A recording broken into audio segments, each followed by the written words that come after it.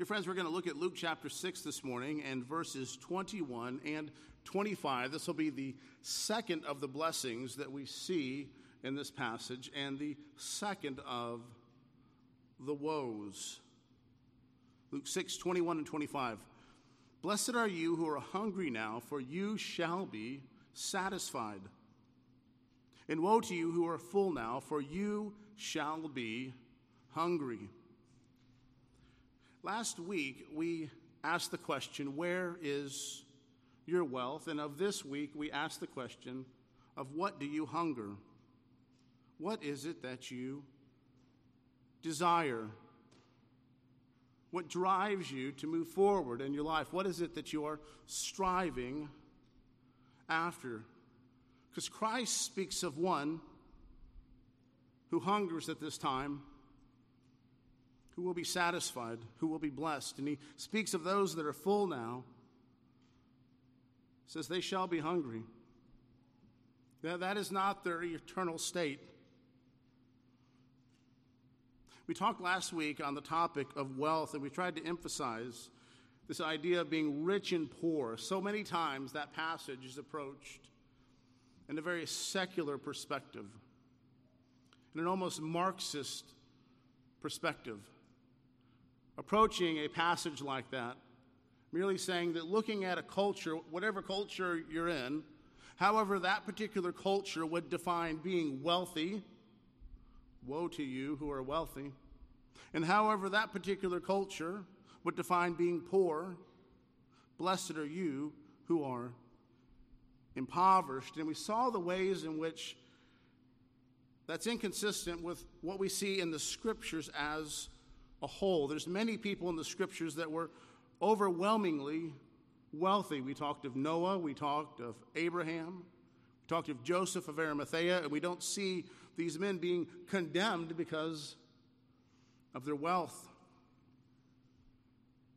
But most especially here, I think we can realize that when Christ is saying, blessed are you who are hungry, he's not saying, blessed are you who don't have any food. Blessed are you who don't have the opportunity to eat. And if you have plenty of food, woe to you.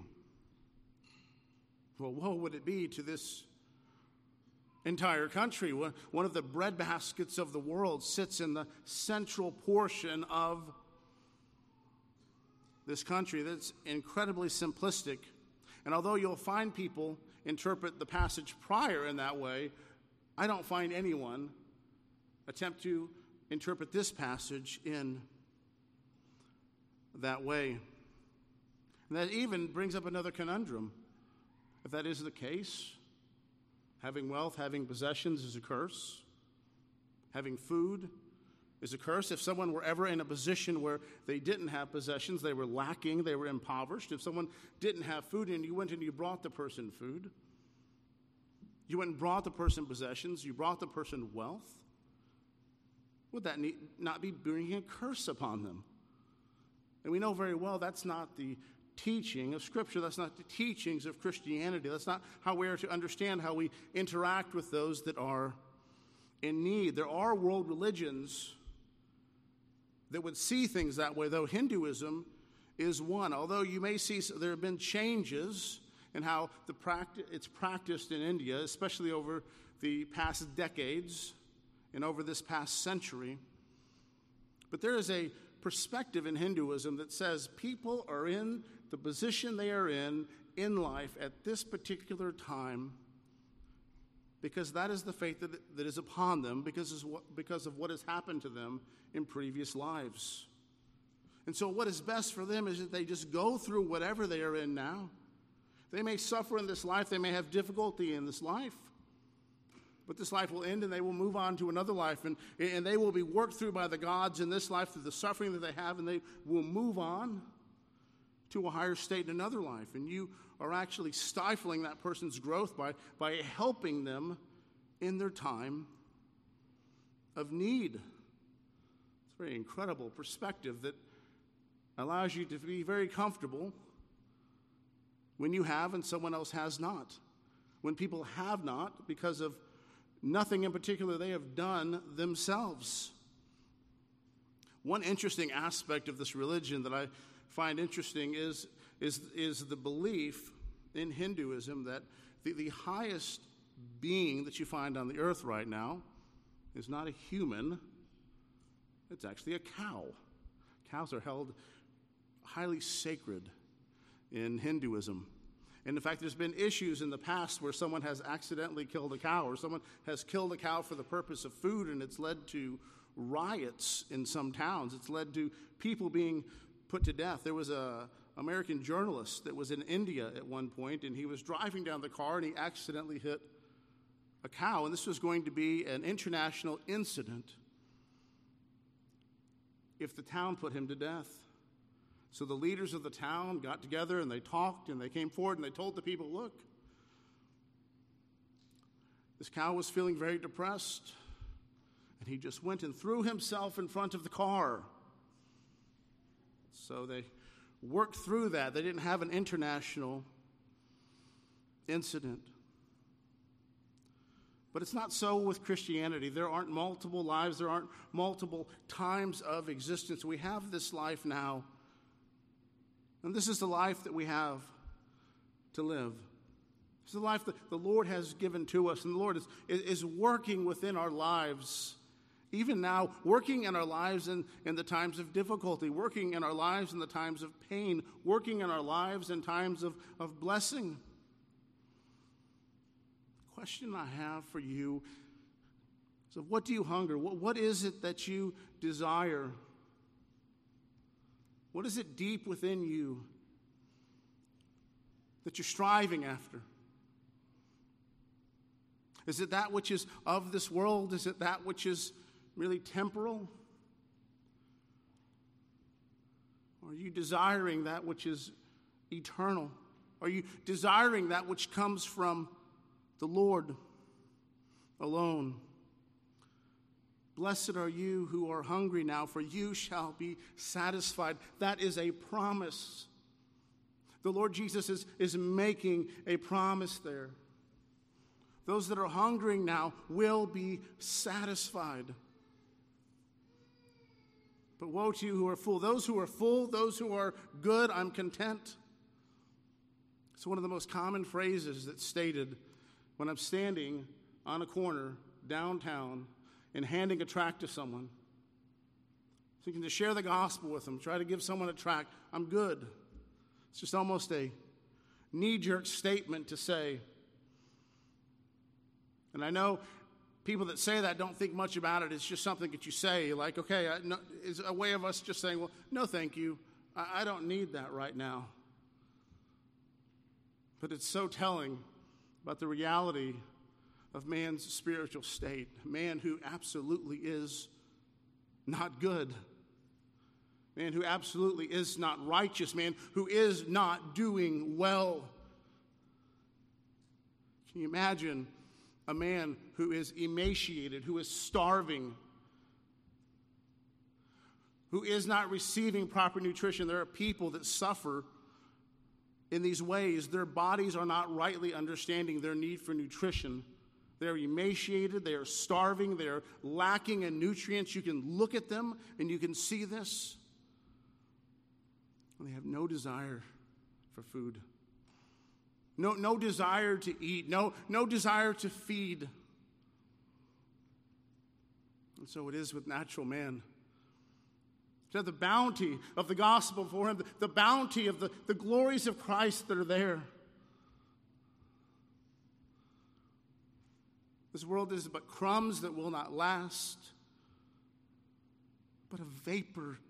But a vapor is the wording that the psalmist uses to describe this life. Life is but a vapor. It is like trying to grasp dust. The writer of Ecclesiastes states, to strive to hold that, like grabbing sand at the beach. And the harder you squeeze upon it, the faster it is leaving your hand. And that man who is emaciated and starving spiritually says, I'm good. I have all that I need. I don't need anything else. Leon Morris, the great commentator, I really appreciate Leon Morris in so many ways over the years. He makes this comment on the passage. He says, "You that are full," means much as the same as "you that are rich." But there is more of an emphasis on the state of the person concerned. They're not only rich, but they have all that they want and feel that they lack nothing. People who are living that way feel they are all sufficient. They only allow material possessions of this world to be a be-all and end-all. Feel they have no need for God. But they shall hunger. In the kingdom of God, it is these people who are paupers. It is these people who have nothing. There is a reason why hunger is being emphasized here. Thirst is emphasized at other places. Even autocratic, totalitarian leaders recognize the power of food upon a people. Vladimir Lenin says this: every society is 3 meals away from chaos. 19th century journalist Alfred Henry Lewis says it this way, though. He says there's only 9 meals away from mankind and anarchy. A people that doesn't have the very basics in that culture is going to fall into chaos. The things that mattered previously are no longer going to matter anymore. That hunger is going to burn within the people. Everything about them is going to focus. Can you imagine being someone who was stuck in the desert, stuck on an island, and you had piles of gold bars? All of the gold in the world was right there next to you, but you had not food and water. What good would the gold do you? You would give all of that gold, but for a drink of water. The worldly person gives the idea of contentment when all is going well. I saw that last Friday talking with a gentleman. Had a good conversation, had a good, solid 15-minute conversation with this man. And he talked of the fact that, look, everything is good, all is going well, I'm a moral person. And I remembered what happened in this city during Hurricane Rita. That happened just maybe a month after Hurricane Katrina. And people had seen what had happened in New Orleans, where there was great flooding that wasn't going to happen in the city of Houston like it happened in New Orleans, because New Orleans is basically a giant soup bowl that is under sea level. The levees broke and water just filled major parts of the city. And this was fed through the news feed. And when this was shown in the city of Houston, there was great fright. People were terrified. And people all began to get onto the freeways at once. And they ran out of gas. There wasn't enough room on the freeways for them. Driving to Dallas, going up I-45, there were miles of people. Going into I-10 East, miles of people. And I saw a culture that just a week earlier was respectful to other people, was considerate of other people. You could go into the store, someone would let you in front of them. You could be driving through a parking lot. Sure, there's people that would be rude and cut you off. But overwhelmingly, there was fear in people's eyes. There was terror in their minds. They were reflecting on what they saw that had happened in New Orleans, and they were fearful it would happen to them, and they no longer respected other people. I saw a riot almost break out at a gas station at one point over absolutely nothing, something that never would have been an issue just a week earlier. But that foundation that was there in the culture, the comfort that was there, the ease that was there, the trust that you would be safe, it was removed. And what's really in your heart is going to be demonstrated in those times. Isn't that the case? where even you see this reality in your life where something stressful happens, something difficult happens, and we respond in a way that is ungodly, respond in a way that is sinful. And you tell yourself, well, I only did that because of this over here. No, you did that because that's what was in your heart. The situation revealed what was already there. The circumstance really shined a light as to what was already there. Imagine I'm walking across, and I have a cup of coffee in my hand, and I trip over a chair, and the coffee goes flying out of my cup. The chair and me tripping just revealed the coffee, didn't cause it to be there. The scriptures teach us of a joy that is in the Lord that is beyond any circumstance, a joy that transcends our current situations. We saw that just even recently as we were thinking through the calling of the apostles, and we talked through what had happened to most of the apostles, that they freely gave up the comforts of this life because of their faith in Christ Jesus, because of their desire to proclaim the gospel. They joyfully gave up the comforts of this life for that purpose. We see even Peter, we talked of this just many passages ago, this bold Peter, the one who was so bold, full of zeal, and then you see him denying Jesus 3 times, fearful even of a servant girl, denying Jesus outside of the court. But you see Peter, praise be to God, inside of that court, in the 2nd chapter of Acts, proclaiming the good news of Jesus, proclaiming the wealth that is in Christ Jesus, the bounty that is there in Christ Jesus. These men found the treasures of Christ to be of greater value than the comforts and the blessings of this life. They hungered after the Lord. They hungered after righteousness. They hungered after eternity.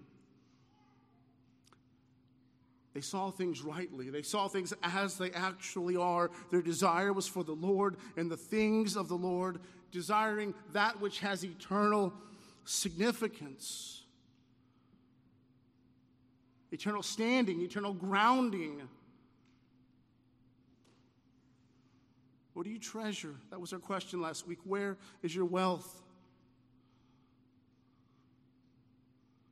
The question this week. So what are you hungry for? Of what do you hunger? What is it that you desire? What is it that you are striving after? Are you one that when the things of life begin to fall apart, the comforts in life begin to fall apart, that you're one without hope? Friends, you have in Christ the solid rock of Christ Jesus, that you could lose all that there is. You could lose your wealth, your family, your standing, all comforts. And you're wealthy far beyond measure, wealthy far beyond the most wealthy people in this world. Do you believe that? Do you believe that to be true? Do you not merely confess that? Do you not merely sing that or read that in the scriptures? Do you actually believe that? Is that a reality to you?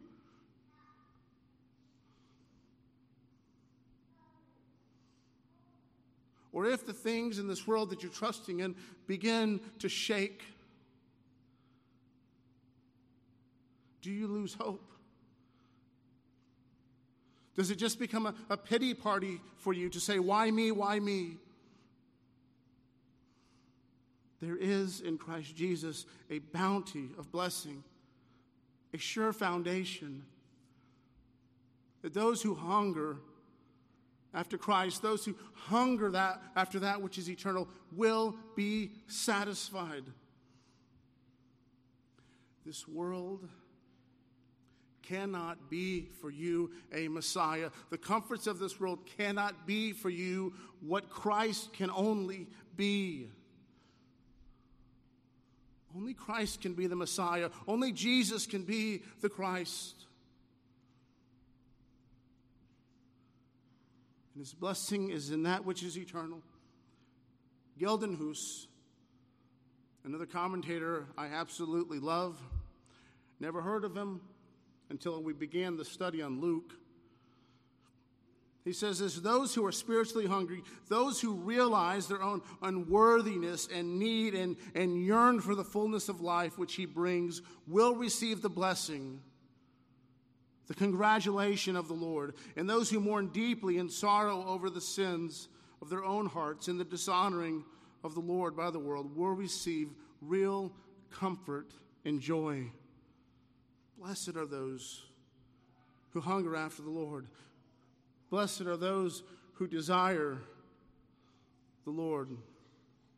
Blessed are those whose appetite is never filled with the things of the Lord.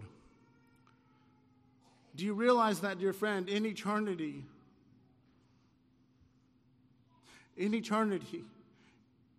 you will be learning more and more about the Lord. You will be growing in a greater knowledge of who the Lord is. Growing in a greater knowledge of the eternality of the Lord, the attributes of the Lord. And you will be growing in a greater knowledge of the redemption that the Lord has granted to you, the good things that the Lord has granted to you in Christ Jesus. There's mystery upon mystery in the work that the Lord has done through the good news of the gospel. Blessed are you if you desire that which is eternal. Blessed are you if you hunger after that which is eternal. But woe to you, that's the warning. Woe to you, those that are full here. Woe to you if you're merely hungering after the things of this world. Woe to you if that is your contentment. Woe to you if your badge of honor is your tax bracket, where you stand in a particular network.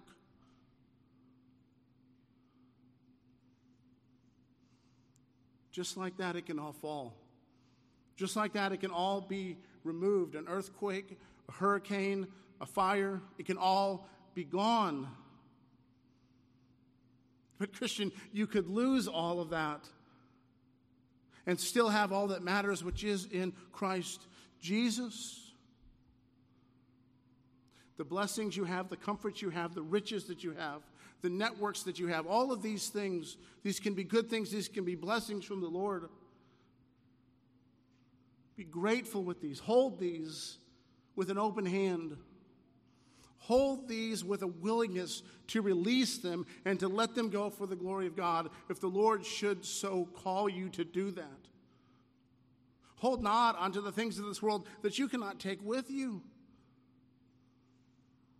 It's almost cliche to say it, but you do not see a U-Haul trailer on the back of a Hertz. You are not taking the things that are your possessions in this world with you when you die. See that within the pyramids, all of these possessions. There's questions as to what exactly is going on in the pyramids. Were they believing they're taking these items with them? It looks like that. You see that in parts of China where you have entire armies that were made out of clay. Really fascinating to see these things. This is someone that believed that in the afterlife, this is going to be the army that I'll use, that will fight for me. Well, that makes great fiction and fantasy, but that's all that it is. That's all that it is. It's not a reality. You make something out of clay, you don't take it with you. And all that we have, we could say, is but clay, even our own lives, even our own bodies. soon enough, our lives will pass, and only what is done for Christ will last.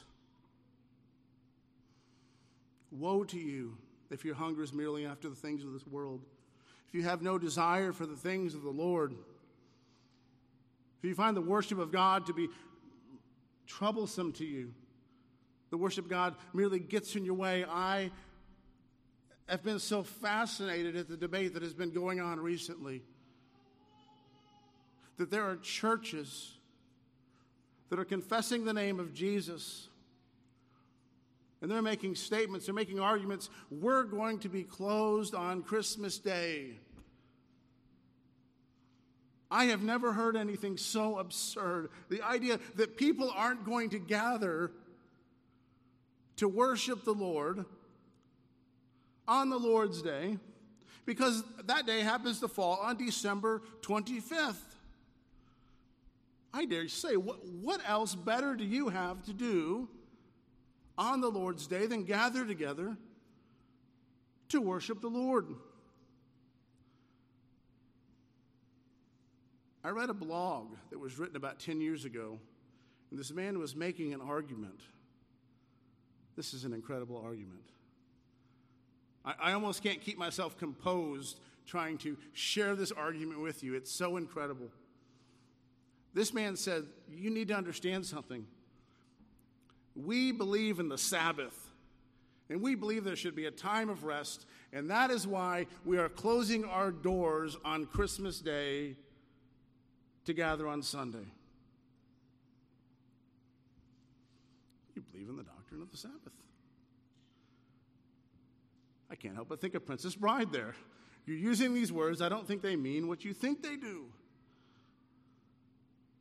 His argument was, well, look, there's so many things our people have to do on the Lord's Day. They're so busy. We have greeters in the parking lot. We have the people driving the golf carts to pick the people up from their cars. And we have the nursery workers and the youth workers and all these different people that are volunteering. We would just like to give them a break for a day.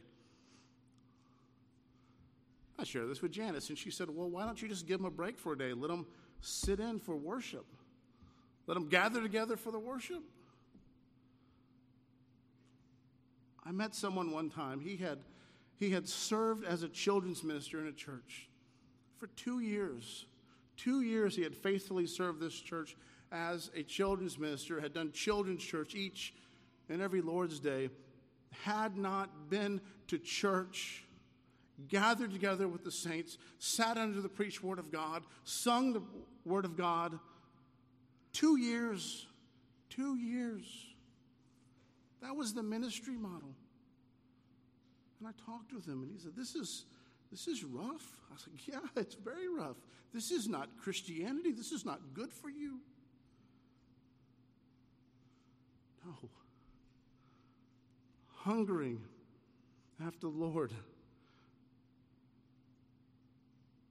We must not close. It wouldn't even be a debate here. It's almost comical. This idea of hungering after the Lord is a theme that you see throughout the Scriptures. The words of Jesus here aren't the first time that we see this arise on the pages of Scripture. We see this confessed through many Psalms. We'll walk through a couple of them. Psalm 63 in verses 1 through 3. O God, you are my God. Earnestly I seek you. My soul thirsts for you. My flesh faints for you, as a dry and weary land where there is no water. So I have looked upon you in the sanctuary, beholding your power and glory, because your steadfast love is better than life. My lips praise you. Oh, he says, as one who is parched, as one who needs water, I desire to go forward to you in your sanctuary. I desire to go forward to you in worship. He doesn't say, so long as I don't have something more important to do, so long as I don't have something more pressing at this time. Hungering after that which is good, that which is godly. Comparing here his desire for the Lord to the desire for water when one is thirsty, Do you thirst after the Lord? Do you desire the good things of God? This is something that encompasses your thoughts and your desires or your emotions tied into this. Imagine not having food, not having water. The way in which you would be driven to think about this, to focus upon this, how it would overwhelm your thoughts, how you would desire nothing to get in your way. This is my priority.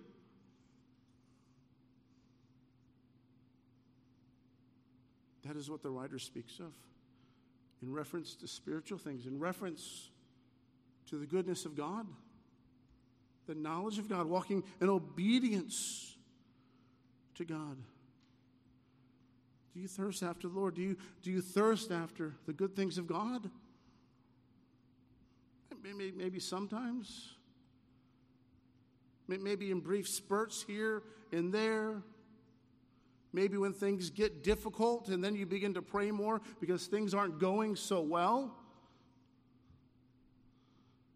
Perhaps the Lord is using a difficulty in your life to bring to mind that which is most important. Are there not times in life when difficulty and tragedy happens and you are reminded, you have no other choice at those times but to reflect and remember that which is primary?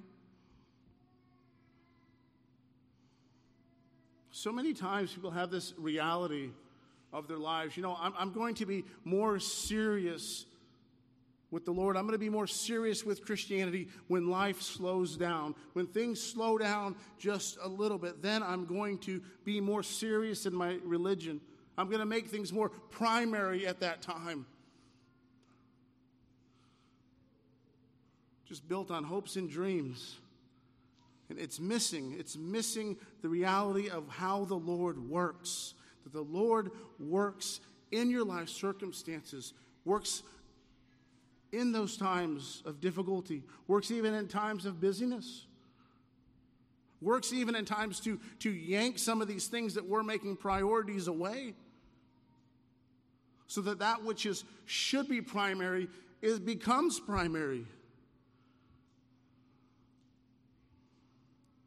I had this debate just a few weeks ago with a gentleman on the idea of perfectionism. He was putting forward this idea that Christians in their life could come to a state of perfection. He defined perfectionism differently than the Scriptures would define perfectionism.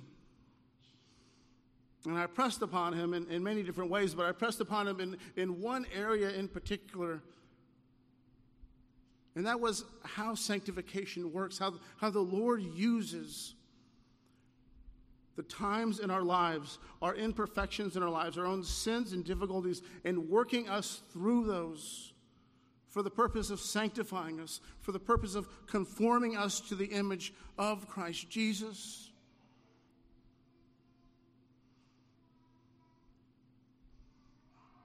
That we would thirst after the Lord even during the times of trial, that we would thirst after the Lord even in times of difficulty and pain, in times of suffering.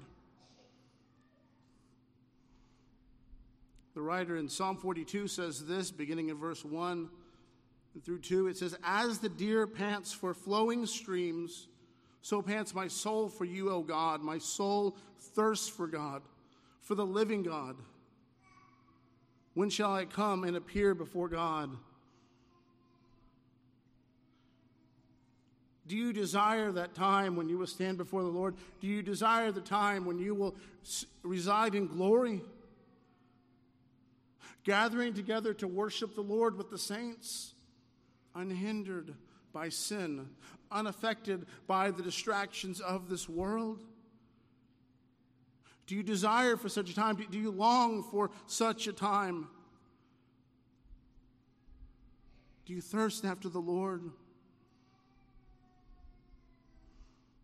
Or do you merely desire whatever you want at this particular time to be met, so that prayers are nothing more than a Christmas list week after week to the Lord? Can I have this? Can I have that? Can I not have this? Can I not have that? Will you take this away? Move this person away? Will you change the situation? No reflection upon the glories of God, no reflection upon who we are in Christ Jesus, and the great chasm that is there, that is a difference between where we were apart from Christ and where we are in Christ.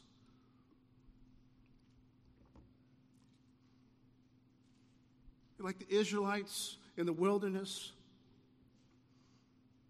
that desired water, a legitimate desire, became angry with Moses, sinfully despised Moses, desired water from the Lord, desired Moses to grant them water, but they desired not the Lord. What a contrast we see in Jesus.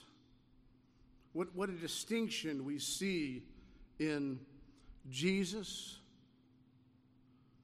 Jesus, in response to the temptation of Satan, he's there fasting in the wilderness. He's there fasting to be obedient in the ways in which Adam was disobedient.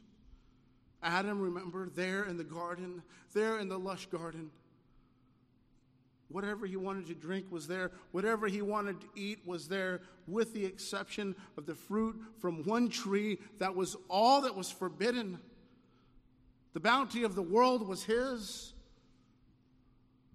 You could say he was the wealthiest person at that time. Adam and Eve owned all that there was in the world. And it did not suffice. For when they began to take their eyes off of the Lord, when they began to lust after that which was forbidden,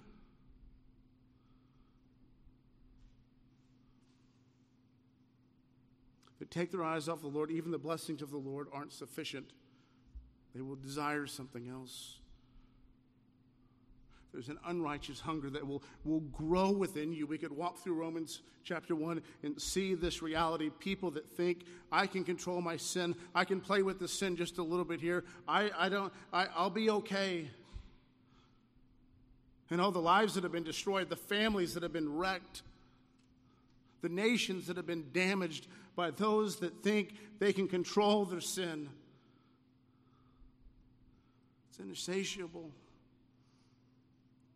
The more you partake, the more you hunger, the more you desire after that which is unrighteous. And you see that downward spiral there in Romans 1. Man who is made the image of God begins to act in ways that are not human, that are more like an animal, that are contrary to who he is as one made in the image of God. See Jesus at that time, tempted by Satan there in the wilderness. And he quotes Deuteronomy 8 in verse 3, only the latter half, but I'll read the whole thing. It says, and he humbled you and let you hunger and fed you manna, which you did not know, nor did your fathers know, that he might make you know that man does not live by bread alone, but man lives by every word that comes from the mouth of the Lord. There was a lesson. There was a lesson there that the Israelites were to learn in their daily gathering of manna. The rest of the world is planting crops, harvesting crops, processing those crops, making food out of those crops.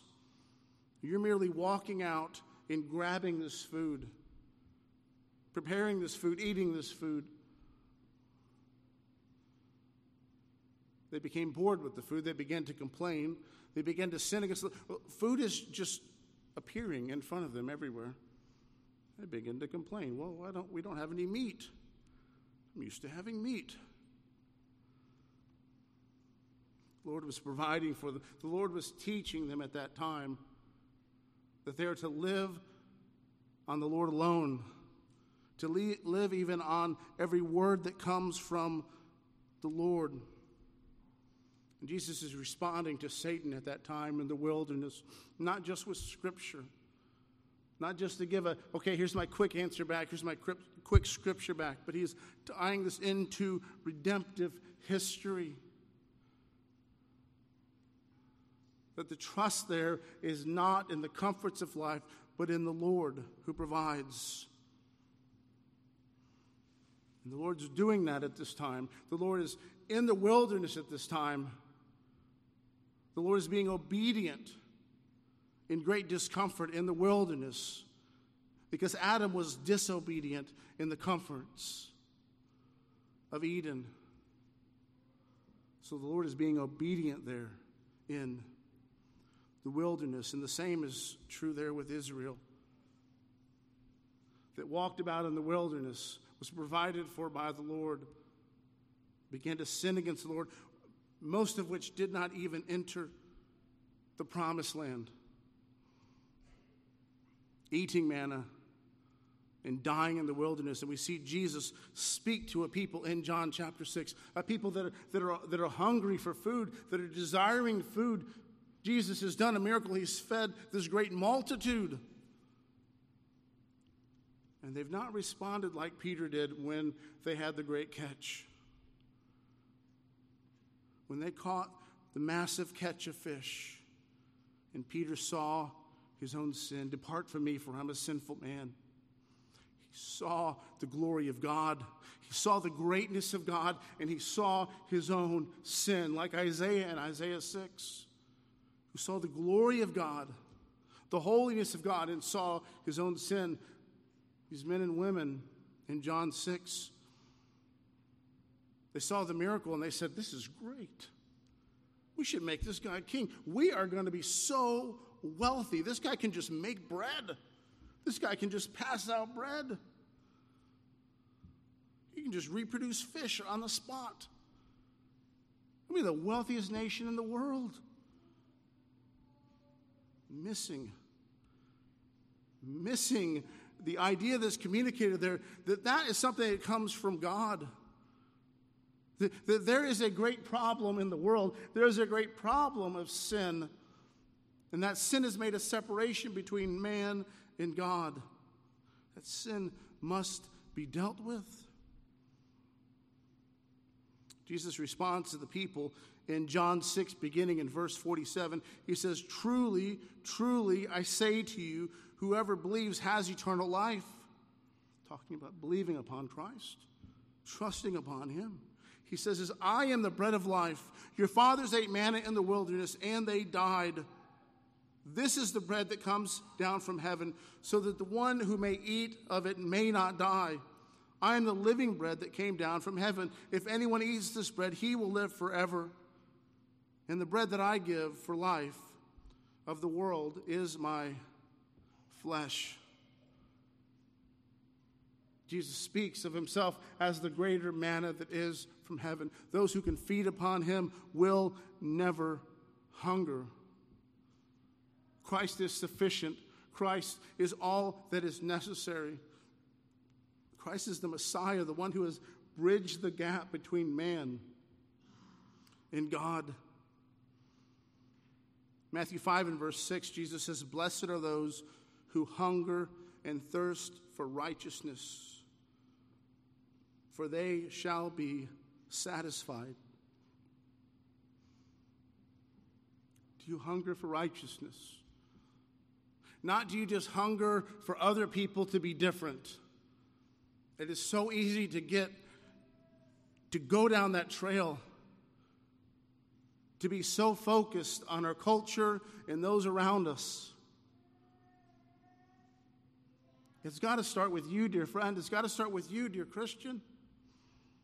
You desire to change the world. It needs to start in your own heart. You desire to make a difference. It needs to start within you.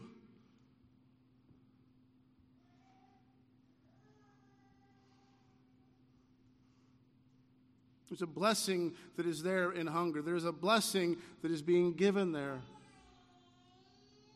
And the Lord putting you in a position where you recognize this world is insufficient. You can see your own sin and see your insufficiency. There is a good thing that is there. There's a natural desire to push back from that. Man's religion tries to give you lots of solutions that you can do to try to solve your problem in sin. None of them work. None of them are beneficial. There's lots of actions that they will give you, lots of prayers you can do, places you can give money, actions you can do. They do nothing to deal with the problem. They do nothing to heal your relationship with God. They do nothing to change your heart problem. Friends, that comes through Christ Jesus. Blessed are you who are hungry now, for you will be satisfied. Do you see your need of him? Woe to you who are full now, for you shall be hungry. Or do you say, I'm good, I'm okay, I don't need anything else. I grew up in church. My grandfather was a pastor. I've done many good things in my life. I haven't killed anyone either. I always throw that one in there. Okay, I'm glad you haven't killed anyone. Thank you for letting me know that. You know the words of Jesus. You know what he says in the Sermon on the Mount. You know how the Lord looks at sin, that the Lord is looking even at the heart. Not even just your outward actions. We don't even begin to meet the standard of righteousness that is there in Christ Jesus, that is granted by grace and through faith, not through your own efforts, not through your own work. And for those that are in Christ, for those who have trusted in him, we have this banquet, this bounty that is there. His goodness of what he gives. We have that reminder each and every Lord's Day as we participate in the Lord's Supper. This great wedding feast of the Lamb. Those who hunger now will be satisfied in Christ Jesus. The sin will be removed. You will be granted a new life. You'll be granted a new body. Reside with him for eternity. We see this idea of this banquet, this eschatological banquet, this great feast that will happen in eternity, future. Many places in the Old Testament. One example, Psalms 107 and verses 3 through 9. It says, and gathered from the lands from the east and the west, from north and from the south. Some wandered in desert wastes, finding no way to a city to dwell in. Hungry and thirsty, their soul fainted within them. Then they cried to the Lord in their trouble, and he delivered them from their distress. He led them by the straight way till they reached a city to dwell in. Let them thank the Lord for his steadfast love, for his wondrous works to the children of man. For he satisfies the longing soul, and the hungry soul he fills with good things. That is a promise, dear friends. And then later on in the psalm it says this, beginning in verse 36, and there he lets the hungry dwell, and they establish a city to live in. They sow fields and plant vineyards and get the fruitful yield. It's the promised blessing that the Lord grants to all who come to him. That is the promised blessing in eternity. Isaiah 55 and verse 1, come everyone who thirsts, come to the waters, and he who has no money, come buy and eat. Come buy wine and milk without money and without price. That is the free offer that is there. Come to Jesus. Come to the Lord. There's bounty there. There's sufficient blessing in the Lord. And he asks this question, why do you spend your money for that which is not bread, and your labor for that which does not satisfy? Why are you striving after that which is not beneficial to you, that which is even harmful to others? Why spend your money on that? It is free. This is grace. Everyone who thirsts, see the necessity of seeing your need. You say, I'm good, I don't need this. It's not free for you. You say, I'll pay my part, I'll do my end. You will be granted nothing. You will be emaciated spiritually. He who has no money, come buy and eat. Come and buy. You don't have any money? Come here. It will be provided. You must see your need of it. You must thirst. You must desire. It is there for you, dear friends. Why would you pay for that which is not beneficial? For that which is not good? He then says this, listen diligent to me and eat what is good and delight yourselves in rich food. Oh, dear friends, there is an aspect there that our tastes need to change. Can you imagine if you had fed your child nothing but fast food, nothing but, let's say, McDonald's each and every meal, and then you began to bring before that child something that was very nutritious, something that was very beneficial, something that was good for them? Desire it not. Would say, what is this? The desire is for that which is unhealthy. It's a way in which our tastes need to change. Now, the first time I went into a Reformed Baptist church, I really struggled with the service. I told him, I said, you know what? He's saying a lot of good things in the sermon, but, that we could just have more going on here. I'd come from a background where there was a competition to excite you, to entertain you. It was a very poor version of it. We do a very poor version of that in this country. I know some have spent hundreds of thousands of dollars and they've got a lot going on, and so maybe they're coming close, but many times it just ends up being a very poor version of something that you'd find in Hollywood. In attending service in a Reformed Baptist church is something that I continued to do, even though I didn't desire it, but in my mind, I could see this is right. This is how we should be worshiping God. And it was me that had to change. My taste had to change because I was accustomed to something else.